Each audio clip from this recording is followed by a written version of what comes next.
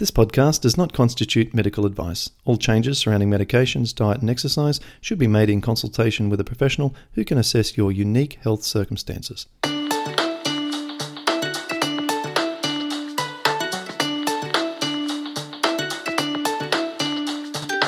Welcome to the Pattison Program, where you'll learn how to improve your health from the inside out. And now, your host, Clint Pattison.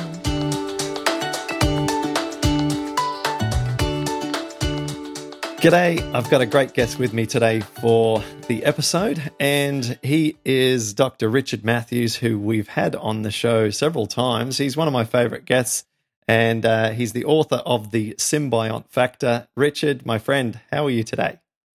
Doing great. It's good to see you. Yes, it is. We're on the same time zone now as I'm over here in Florida, so this makes it a little bit easier, and one of us don't have to be under one sort of like weird-looking fluorescent light to be able to chat.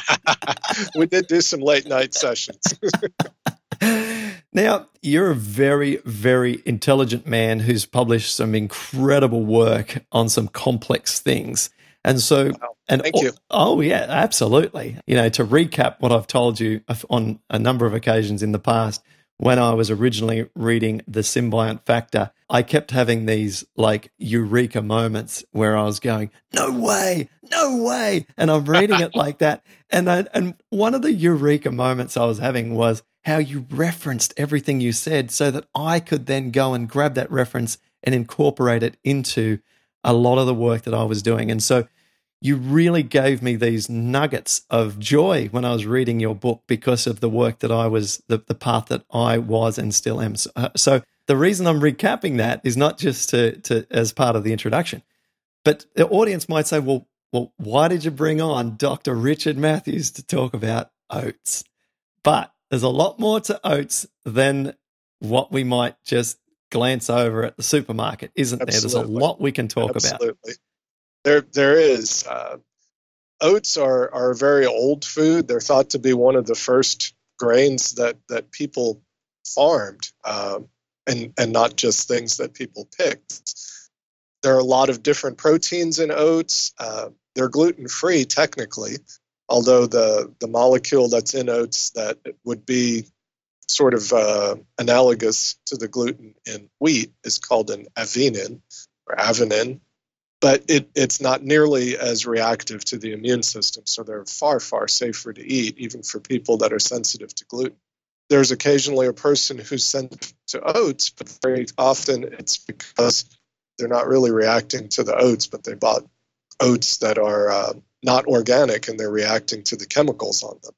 Well, that can happen also. That's a really interesting point, and in fact, something that only came to my attention recently when I attended Veggie Fest in Chicago, and I was there, and I was actually at one point, just through some coincidental circumstances, sitting next to the creator and owner of Nature's Path. Oh, wow. Yeah, the very, very successful and large sort of grocery chain, you would say. Would you say grocery cereals and groceries and yeah, they make all sorts of, breakfast cereals and bars and all that sort of stuff.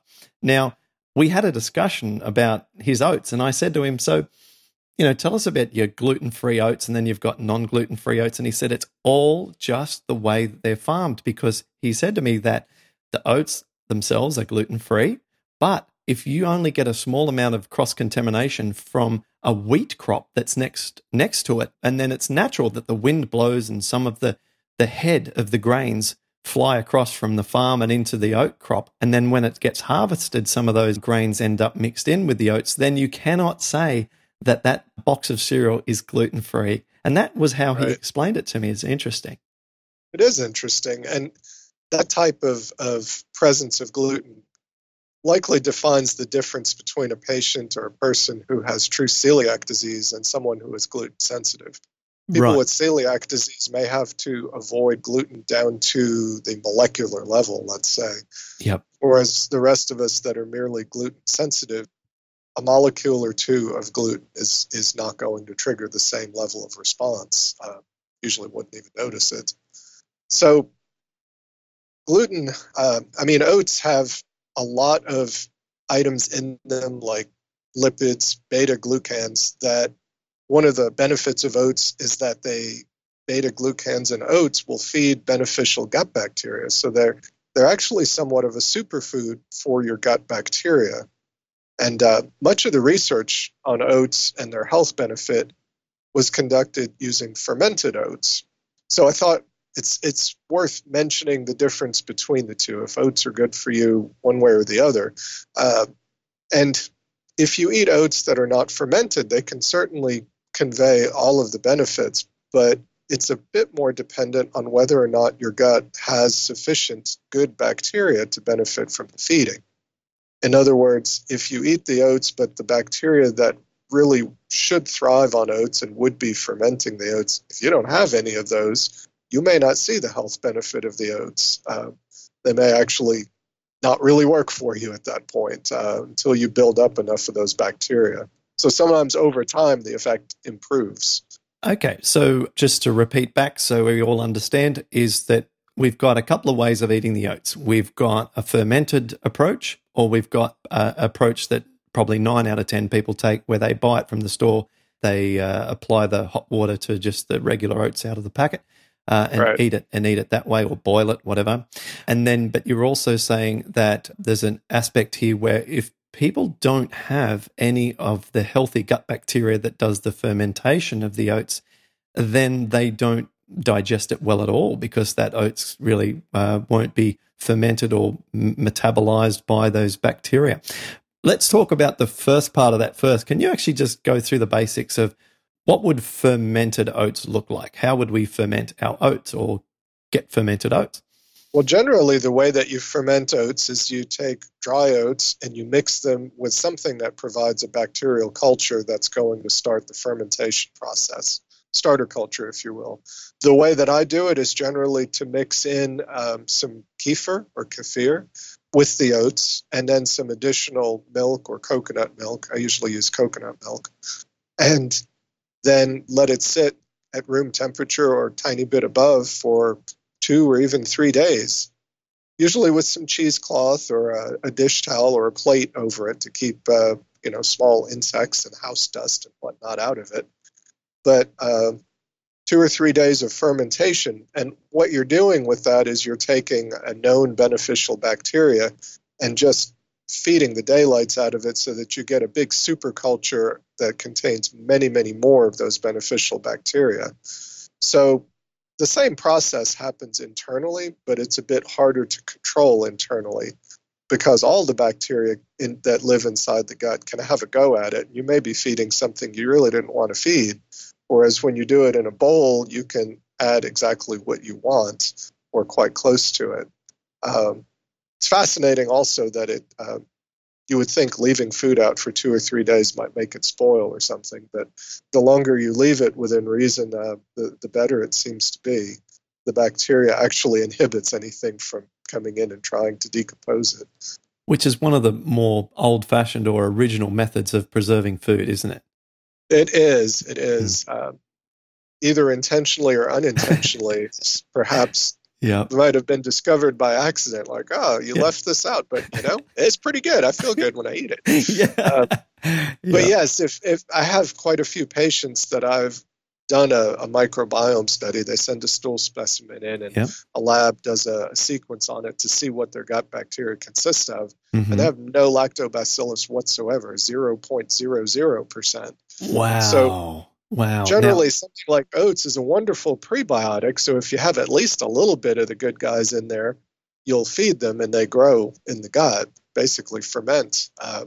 But if there aren't any, you may not see that effect at all, in which case it's good to at least sometimes do some fermented oats. For example, I don't have fermented oats on a daily basis, but typically a few days a month. I'll make a couple batches of it a month. So maybe every 2 weeks I'll make a big bowl of it, and it'll last me 2 or 3 days. Or I'll take a third of it, mix it up with some cut up apple and a couple tablespoons of maple syrup and maybe some cinnamon, and just mix it up and eat it. Wow, that is sensational. And when I reached out to you to help me with this research, I actually didn't know that you ate fermented oats or that you incorporated oats at all into your diet. We haven't sort of delved too much into that personal stuff, but that's fascinating. Then this was just the ideal compatibility there with having you help me with this stuff. Absolutely. Now, here's a couple of questions then before we get back to the all the benefits of oats, and I'll tell my story in just a second to really drive home the importance that I place on reintroducing oats at some point into your diet, whether you've got rheumatoid arthritis or any other gut disorder that presents as some kind of external symptoms. I just wanted a little bit more detail around how people can create these fermented oats, because can you easily buy a kefir starter culture from a health food store? Question number one. And question number two, can it be done by taking regular probiotics out of a capsule and pouring it in and then mixing it up? It definitely can be done with either yogurt or kefir, but kefir is easier to work with and it has more bacteria typically than yogurt does. Plus it's liquid, so it mixes better. I have taken a probiotic capsule and dumped the contents into the fermentation. All it seems to really do is make it ferment faster. Oh, but it does, huh? But by the time you get a big bowl of it fermented, there's actually quite a bit more bacteria than there is in the capsule. Sure. So I think you're just speeding up the process by doing that. If someone were concerned about just all of the different species and they wanted to restrict it to just a couple, that might be one way to do it, so that your probiotic capsule has really a short list of known species, whereas what we call a wild fermentation, when you, well, it's not really wild because you're adding kefir and that's somewhat known, but fermentations of oats have been found to have over 1,000 different species and strains of lactobacillus. And that diversity of adding lactobacillus is part of what gives it a lot more power, because they each bring their own strengths to the team of the microbiome, if you will. Yes. That's a bit of a recurrent theme with the microbiome, is that diversity is good and improves the resilience of your gut bacteria.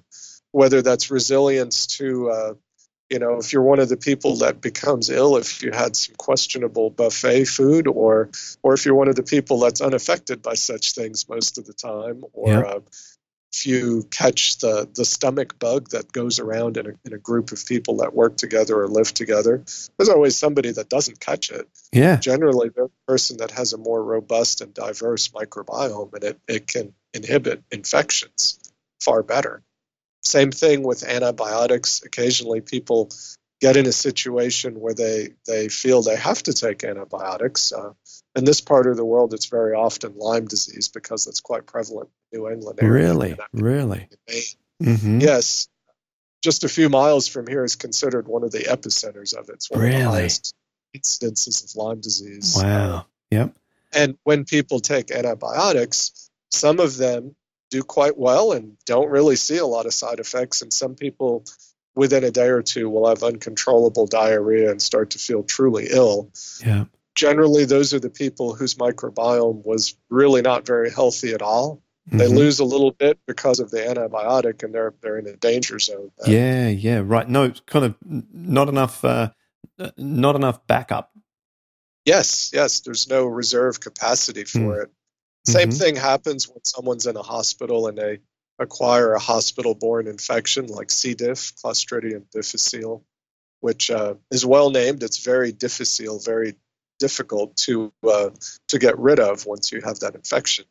And people that have a weaker microbiome are probably much more prone to getting it. It's not very common as far as the risk factor, but the number of people that get those infections is quite high. So always good to keep your microbiome healthy, because you don't know what's around. Exactly. It's like insurance, isn't it?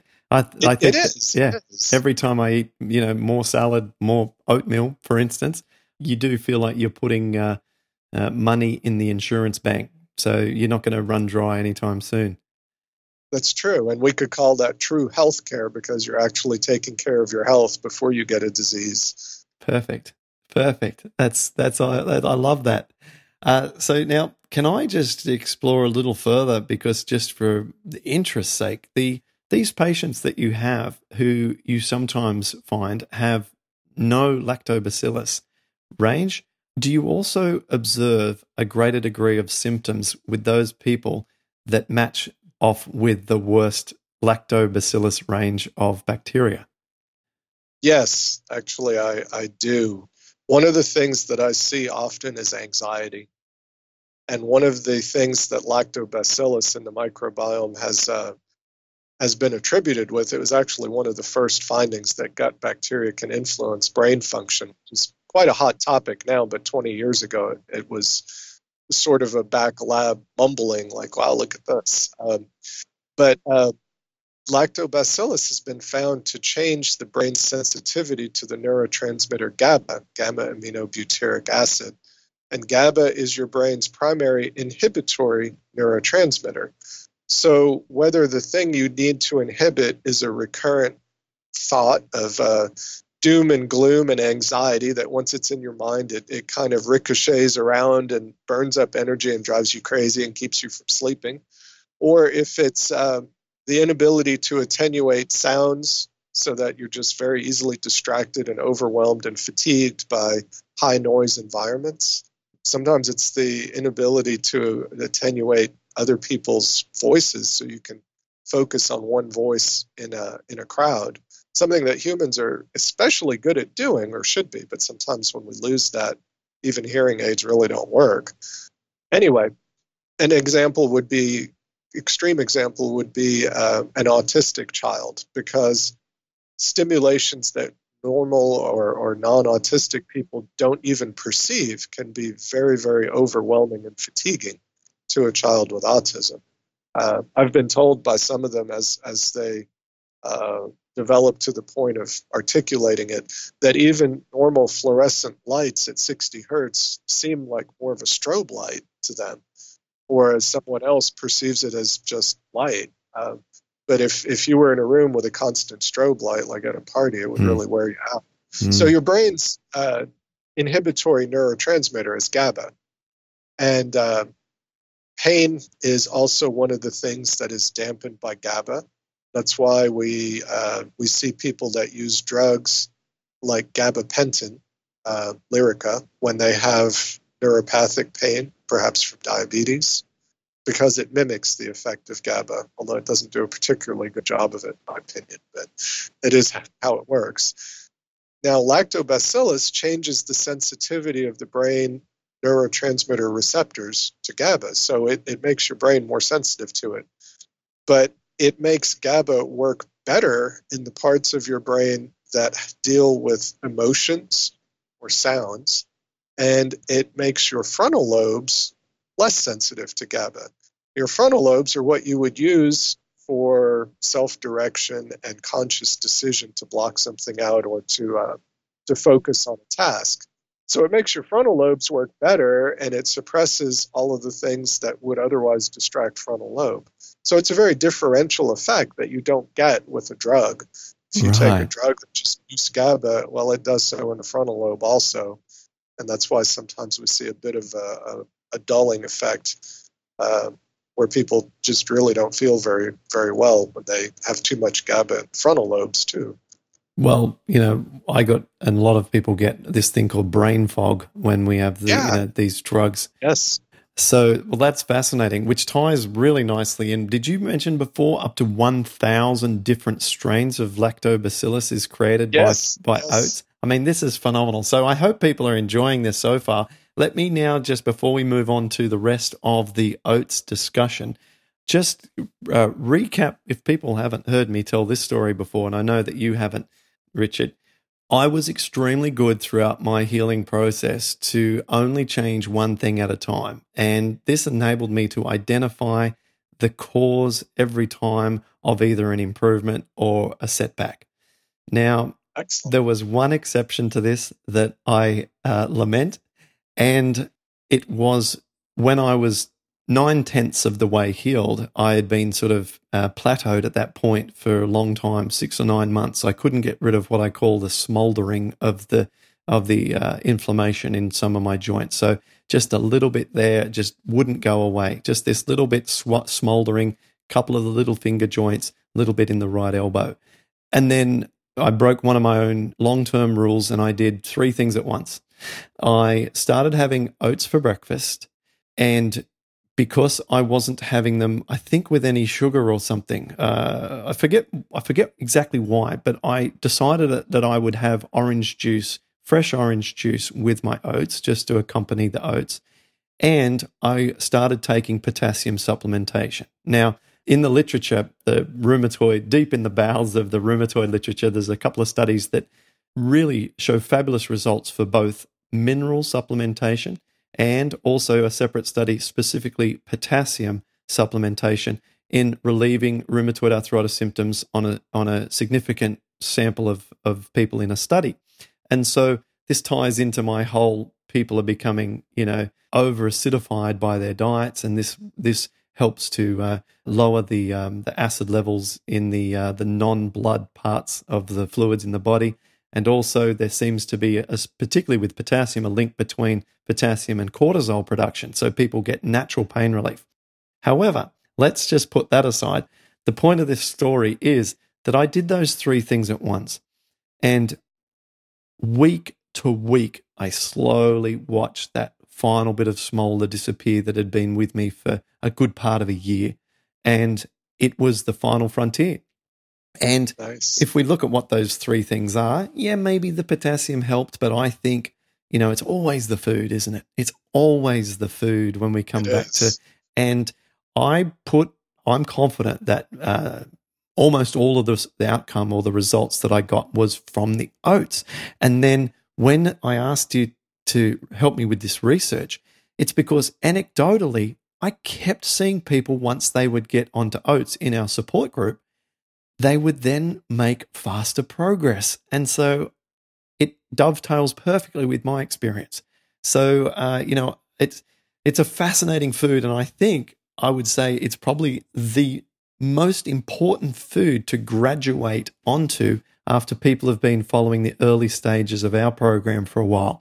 When people can then find that they can tolerate oats without increasing their pain, the future looks so much brighter over the coming months. And the metaphor that I gave to you, and I know that you've got lots to say and I'm doing a lot of the talking, but the metaphor that I used just before we started recording was that, it feels like in the early stages you're stuck out in the ocean and you're swimming around and you're just trying to make progress. But then as you get closer to shore and you've become a stronger swimmer and you've made progress, then when you catch a wave and the wave brings you to shore, that is the effect that the oats can have, right?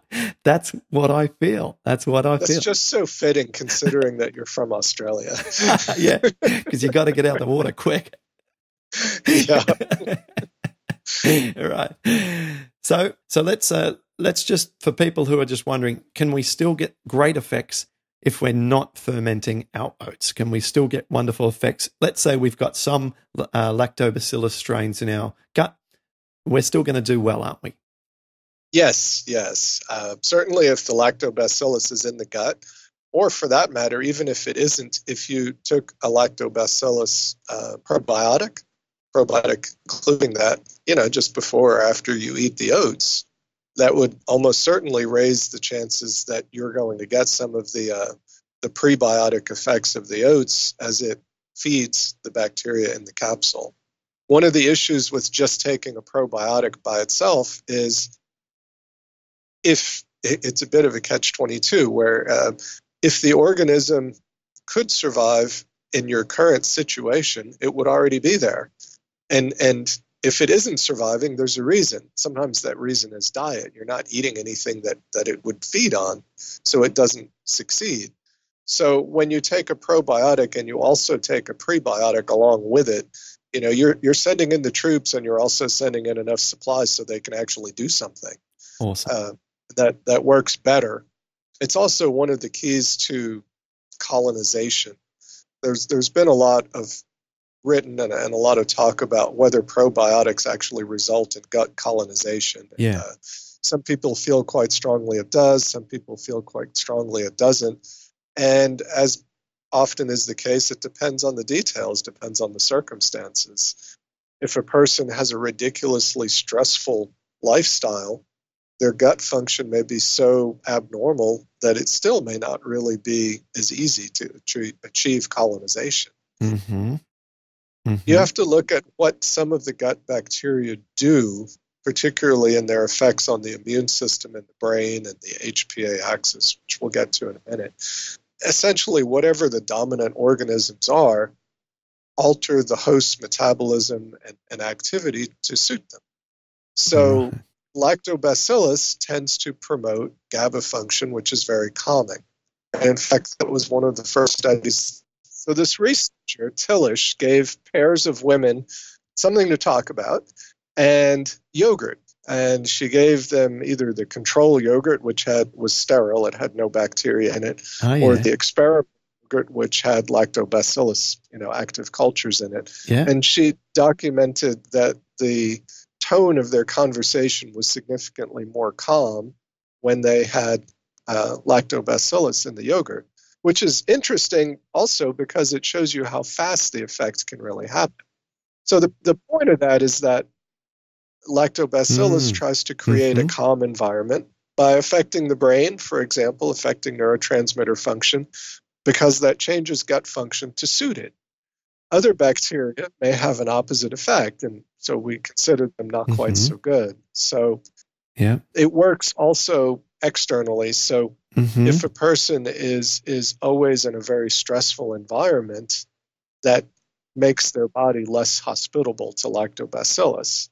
Right. Interesting. So it's both serves and receives sort of thing. That may also be why some people find they benefit quite a bit from not that much lactobacillus, and some people need like the mother load of lactobacillus before they start to see any progress. Well, that probably applies to most of our audience that we've got right now. I don't know. I never had a stool sample before and after. In fact, I've never had an analysis done on my stool. But I'd love to. It'd be a fun thing to do. We've talked about that in the past. You've recommended me to go and do that. But no, I don't have a before case. But I do encourage anyone who has a little bit of budget to be able to go and get that done as an analysis tool. And you've actually encouraged me to encourage others to do that with uBiome, which you put us in contact with on one of our earlier conversations. Yes. Let's talk. I've got some notes next to some of the research compilation that you did. I've got highlights around some of the most important things in the gut healing process: mucosal lining restoration, bacteria improvements and diversity, and we've covered that.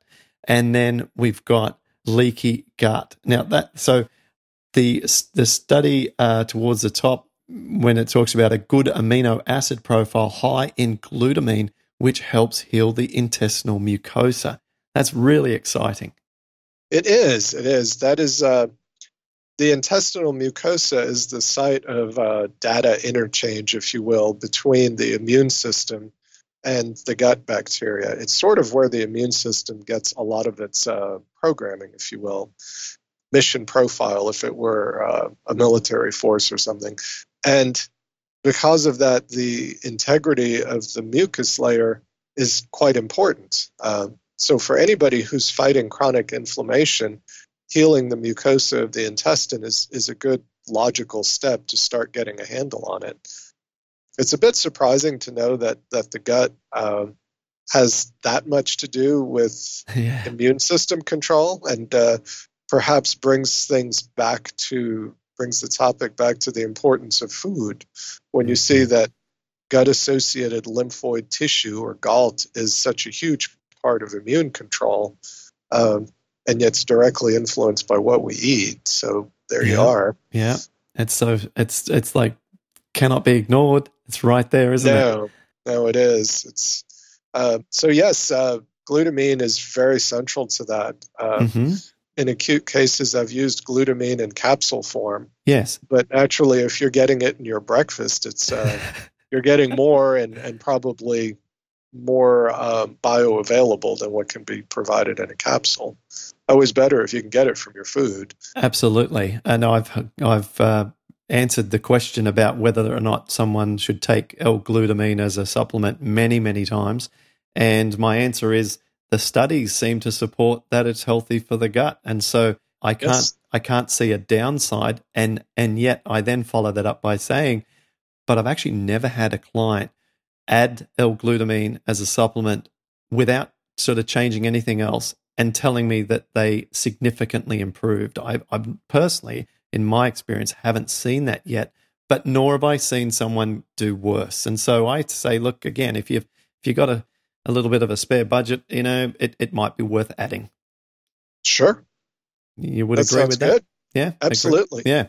Okay, let's talk about down the page a little more. It says in this paragraph down towards here, you've got some great stuff here that you've pulled from the literature.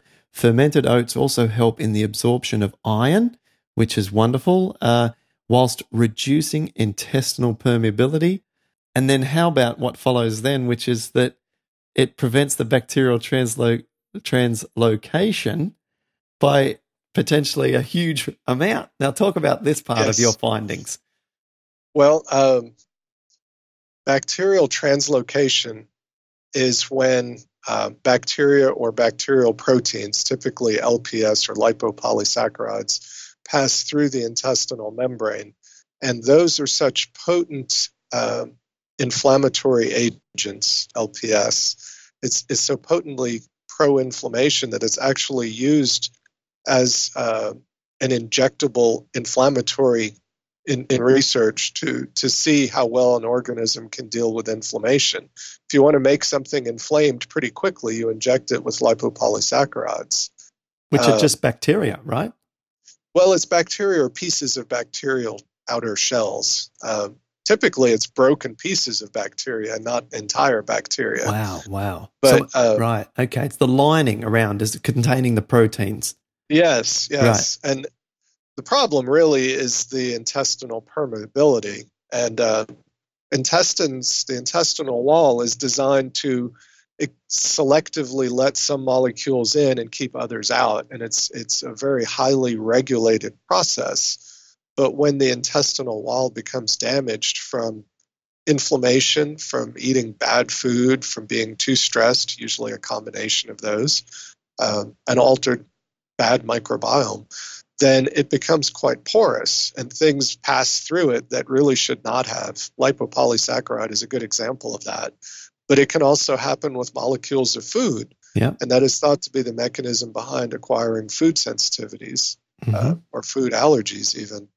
So even after liver resection surgery, the study that I quoted there, which is a very major surgery, fermented oats still prevented bacterial translocation by 90%, which is amazing. Honestly, it begs the question of why people that are going to have surgery aren't told to beef up on their fermented foods. But I think the medical profession is perhaps a bit behind the curve as far as applying any of the microbiome concepts. Sure. It doesn't go through the normal chain of command, if you will, product supply line. And some of these concepts are relatively new compared to how long some of the core concepts of medicine have been. So who knows how long it'll be before doctors routinely tell you to eat your fermented oats because you got a surgery scheduled next week. Could be a while. The researcher who's done most of the research on that is named Stig Bengmark. And he is a liver surgeon, or was. I'm not sure if he's still alive or not. I hope he is. I believe, if I remember correctly, he was practicing in Argentina as a liver surgeon. And he was one of the first to document the differences in hospital-acquired infection or reinfection after surgery, infection as a complication after surgery, in people that did not get probiotics versus people who did. Yeah. He notes that the enteral feeding that patients were given in their feeding tubes was typically mostly sugar and did not include any fiber to feed bacteria and didn't include any probiotics. And he actually I guess they don't have a lot of liability attorneys in Argentina. He just went ahead and altered the substance and added the prebiotic fiber and the probiotics to the feeding tubes, and his patients did better. Wow. But from what I read in his studies, none of the other surgeons followed suit. He documented that he had like 1/3 the rate of complications as the other surgeons. But, they, I guess, did not think very much of it or stuck to what they had always done. It's interesting. Maybe it was a supply chain issue. And where did I recently have this discussion? Wow. Well, it's basically doing research on a live patient. Well, that's right. That's right. Which is just a limited consent. So I'm sure there are ethical boundaries that had to be crossed for him to do that. That probably plays a role in why the others just said, maybe not. Exactly. But the point is that it works. And on top of that, I think what happens is these hospital organizations, which are just businesses, have long-term supply contracts with they do. Right? And so it's logistics, right? They might have a 10-year supply with the sugar that goes into the sugar packets that get hung up and feed you with your glucose or whatever. And, it might be hard to terminate those kind of contracts with this untested, clearly beneficial but untested approach. It's also a huge difference in shelf life, I imagine, because That's one right. is not live and the other is a live product. So we're getting closer to it now. We're starting to talk financial. There's sort of logistic nightmare there. But, if it were me having the surgery, I would find a way. Yeah, most definitely. It's because of who I am. Have we left anything out? Have we got? Do you think that we've appropriately? There's a couple of things. Yeah. The oats even help protect from harmful effects of a high-fat diet. Fermentation increases the polyphenols and antioxidants that are available, and those also have been found to reduce the effects of RA. I should note a correction. These happen from time to time. One of those paragraphs that I wrote said incorrectly that interleukin-10 is reduced, but in fact I misstated that because, and I'll send you the correction. I see the point there. Yep. It was a study by Wilsack, and I actually looked at the entire study, and interleukin-10 is anti-inflammatory. I knew that, but it got lumped in with the others. The beta-glucans from the oats raise the level of interleukin-10, and that's part of how it reduces inflammation, because interleukin-10 is actually anti-inflammatory. And other aspects of microbiome will boost the production of interleukin-10. It's something that I've exploited sometimes with Lyme disease patients, because Lyme disease is characterized by lots and lots of inflammation similar to rheumatoid arthritis. And in fact, sometimes it looks very similar. Yes. I confront that from time to time. People say the doctor wasn't sure whether it was that or that. Yes, I'm sure you do. So really, there are several different levels of benefit, just to summarize that, and makes oats really a very accessible, convenient food. There's not much to fermenting it, but certainly just making sure that the needed bacteria are there in one form or another. Yes. It would be the critical factor to reap the most benefits from the oats. And you know what? That's just given me like a sudden light bulb moment. Maybe that's why it takes a while for people to be able to graduate, to be able to eat the oats, because right? Because I load them up on greens like crazy for a while, and foods that are really simple to digest, like buckwheat and quinoa, which are also alkalizing and just non sort of reactive because they're just seeds, so they're not grains. Right. And then maybe as the gut bacteria reach threshold, then they have the fermentation capacity to be able to then handle the oats. What are your thoughts on that? That's perfectly logical. That's exactly what I was thinking would be the mechanism. There's a point where the right things are eating the oats, mostly lactobacillus.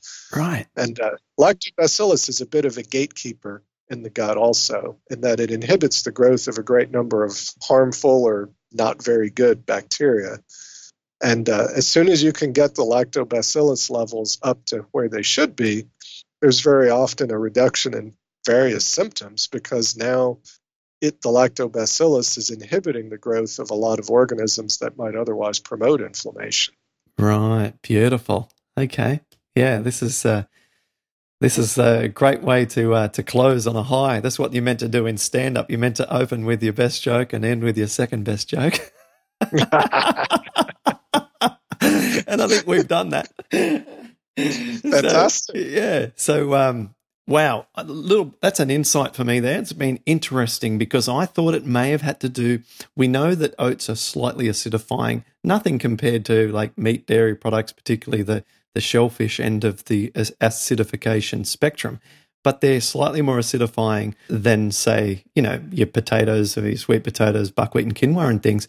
And I thought that it might have had to do, in my earlier conclusions, on the acid-forming effects of oats, because we do notice that some people, when they start to take them, they take a little while, and then after maybe a week or two, they find they drop them again for a day or two, reset back to baseline, then reintroduce them again. And I've described that as a bit of a creep, almost like as though the acidity levels in the body are just creeping a little bit. But I think that might not necessarily be as accurate as just what we just described a moment ago. I actually starting to feel that that's more of an accurate description of what's happening. Oats help people to improve their health and get their lactobacillus going. It's good to test to know what you're doing if it's possible. I have a coupon on my website that reduces the cost of one of those uBiome kits. Okay, awesome. Yeah, we'll pass that across. And what's your web address? And also, are you still doing the Skype consultations? Because I know that was popular last time we spoke. How can people contact you? My website is neurodoc4u.com. Yep. NEURODOC number 4 and letter U.com. And the best email to reach me is doc@neurodoc4u.com. Beautiful. Okay. Well, I'll post those onto the transcription that I put onto the page where we host this podcast episode. I hope everyone's been inspired to want to get to a point where they can eat oats again, because I feel that, it's so clear, the evidence behind eating oats. I do, to recap again what I said at the top of this conversation, feel that it is one of the most important milestones in our diet that we should be trying to reach, and be able to eat oats. And even if it means having to, after a few weeks of eating them, reset occasionally back to the baseline foods, eliminate the oats just for a day or two if they are causing you a little more pain, and then resume exactly where you were at the beginning of that reset, and just see if we can get them back into your diet. Because once they're back in the diet, I mean, you have just gone through a couple of pages of reasons for gut health that will translate to symptom relief for people with rheumatoid. So thank you so much, Richard. This has been fun as always. So well. It's fun as always for me too. It's nice to have you in the US of A. Yeah, we didn't get taken out by hurricanes, so I'm still doing what I'm doing. Excellent. So thank you, and we'll talk again. You and I have worked behind the scenes on some other research projects, and I look forward to having you back on to talk about those. Thank you, Clint. I look forward to it as well. Best of luck to everybody that follows you for their health.